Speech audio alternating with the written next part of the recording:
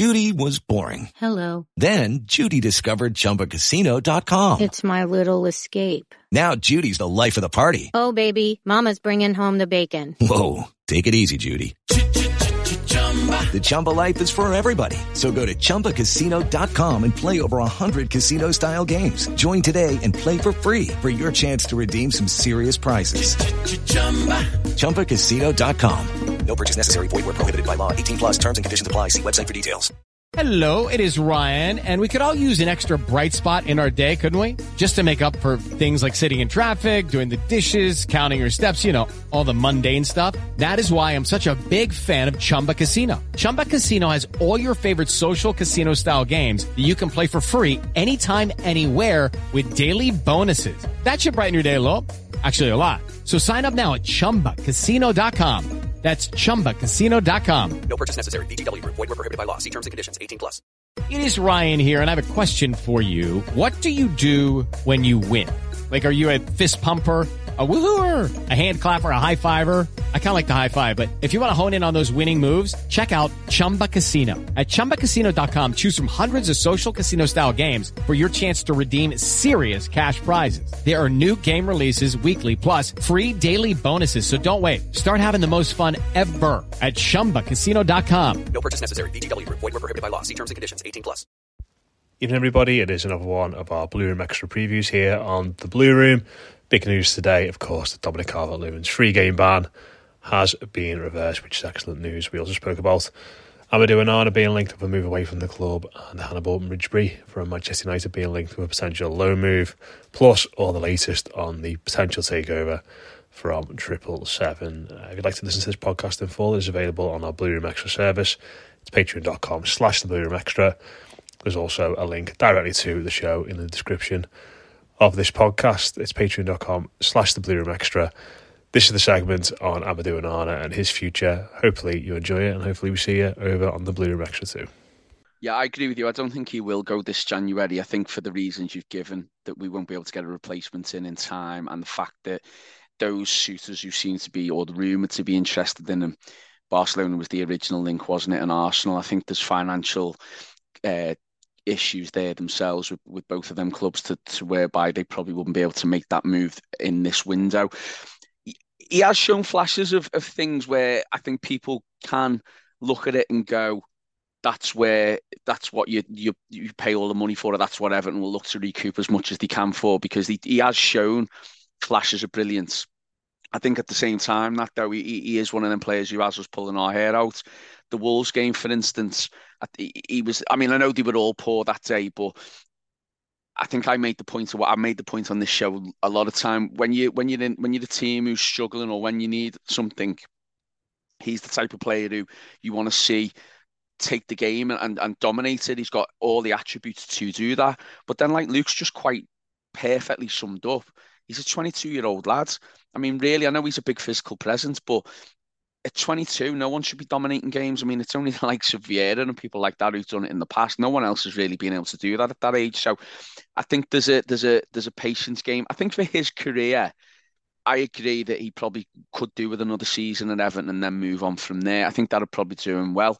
However, I've changed my whole view on transfers and everything now. Whereas in the past, and I think when we were tending to look up the table and trying to keep hold of the likes of Lukaku and players like that we've had in the past, I just look at how all these clubs in the Premier League even have been so successful in selling them players and then recouping the money and reinvesting it really well. Now, we haven't historically in the recent memory reinvested or spent well. However, what I would say is I think in the short term we have done okay. You know, I think of the likes of Mikalenko, I think of the likes of Onana himself, I think of the likes of, Dwight McNeil. They're players who've come in and been relatively successful signings. Still a lot to prove and still a long way to go before you go, yeah, that's a good signing that Everton have made. But I think we've got to look at it now. And I always keep referring to Brighton on here, but the way Brighton go about things, where they sell these players for top money, and they seem to have 4 or 5 lined up that they replace them with, and they don't seem to lose a step or get any weaker for it. They sold who's the Caicedo, they sold to Chelsea, wasn't it, in the summer? 115 million, wasn't it? Yeah, being replaced, and they've probably made or probably still got a lot of money from the fact that they sold, him to Chelsea. So I'd like to see us go a little bit more in that direction with the likes of Onana. I'd love to keep him. Don't get me wrong. I think the Palace game, he showed exactly what the type of player he could be. I thought he was outstanding in that game. I thought he really dominated that midfield and showed what a presence he can be. However, if a club this January comes in with stupid money, you've got to get rid of him. You've got to be, and not because I want to. There's the cat there. Not because I want to, but just because it's business sense for Everton. Um, it's not as simplistic. I mean, I know there's going to be rumours, particularly in the summer as well, with Branthwaite, and they've already started to happen now. They're probably two of our best assets at the minute. Young, Branthwaite, left-footed centre half, Onana, as we've mentioned there, a bit of a leader, captain already at the national team, got the whole footballing world in front of him. Between them two, we could sit here and argue over what we think they're worth and what we'd like to get. We could talk north of 100 million, whatever. Let's just use 100 million as a fee. I think it's too simplistic to say, oh, we'll sell them two for 100 million and then we'll spend 60 million bringing in another four players to replace them. That's, in this ideal world, that's perfect to do. But I think I read somewhere that we've got a sell-on clause with Onana. There'll probably be some sort of thing with Carlisle as well for Branthwaite. We've probably got, stadium costs and that thing to pay. I know we're going to talk about 777 later. They'll probably want to recoup some of their loans. So we probably wouldn't see all of the money. However, the money we do get, I'd like to see Everton reinvest. So unless we're going to get stupid money this January, Matt, definitely not sell them now. But I'd like to see, it sounds horrible to say because you'd never want to lose your best players, but if they're destined to leave us, these players who are real assets, I'd like to see us really use the money wisely and bring in maybe two or three players to replace them who could really benefit the team. And I think that's what Everton will try to do going forward.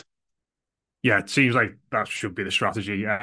Mick, how good do you think Onana can be? And just sort of look at him and think if he is going to reach his full potential, this Everton team and the way we play necessarily are a good vehicle for him to do that. Like, it just feels like he doesn't really suit the way that we play, in the sense of he always wants to get the ball off the centre backs. He always wants to sort of feel contact from a midfielder and turn them and do all those sorts of things that I can't imagine Sean Dyche necessarily likes very much.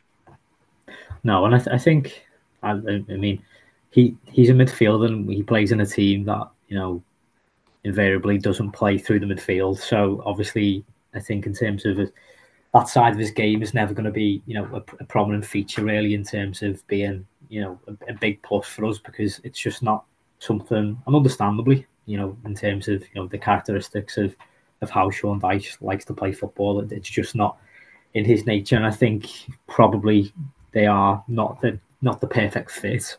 But to me, it doesn't really, and I think we've seen it this season, hasn't really prevented his progress. I think he's been fantastic this year, to be honest.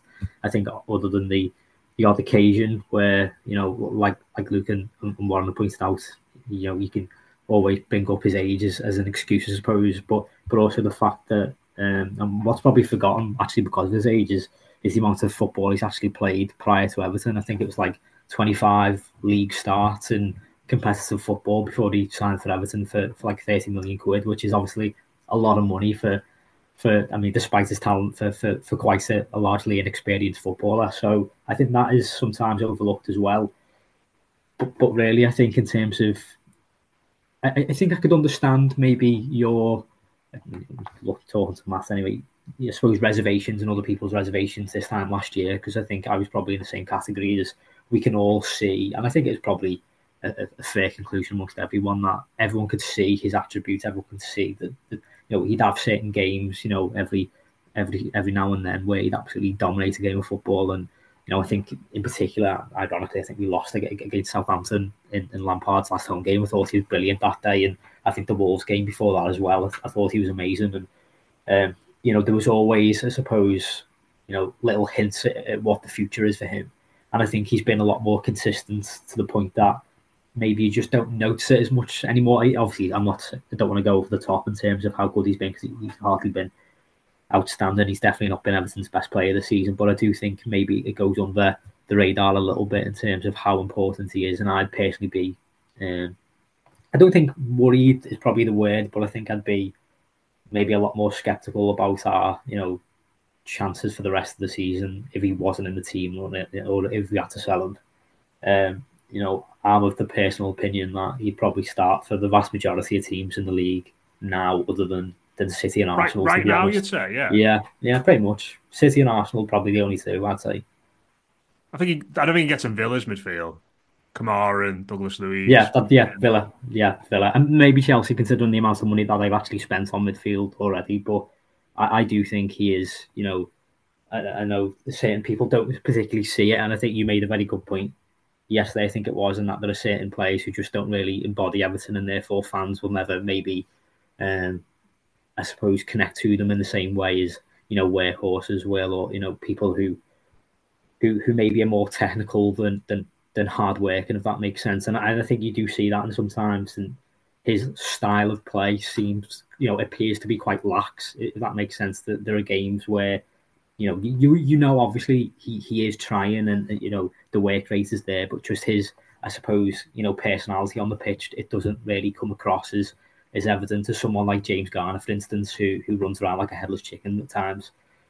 Their styles of play are probably very, polarizing and probably in different ways, connect to Evertonians in more ways when you think of James Garner compared to Amadou Onana. But I'd say quite comfortably Amadou Onana is the much better footballer. But I suppose really, I think the main point of it is, in two aspects, is this is the transfer that Everton should be making, coming back to last summer and now trying to sell him on. Highly regarded players. It was a big outlay at the time, but I'm fairly confident or hopeful anyway that Everton should be at least doubling their money on him in the summer. I think it would be scandalous if we sold them now. But yeah, I think from that perspective, I suppose the actual type of recruitment, the actual workings in the transfer market, this is what Everton need to be doing, because I do think, with him and with Jared Branthwaite, we're talking about, I suppose, massive assets for the football club at the moment, and those assets are needed more than ever, considering the state of the finances. So yeah, I know it's he can divide opinion at times, but I personally, I'm a big fan, and I do think he'll go on to play Champions League football and play for some of the best teams, whether it be in this league or maybe might be suited to European football on a more consistent basis. But yeah, I think he's just very good, very good. Sports Social Podcast Network. With Lucky Land Slots, you can get lucky just about anywhere. Dearly beloved, we are gathered here today to... Has anyone seen the bride and groom?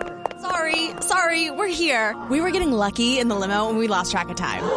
No, Lucky Land Casino, with cash prizes that add up quicker than a guest registry.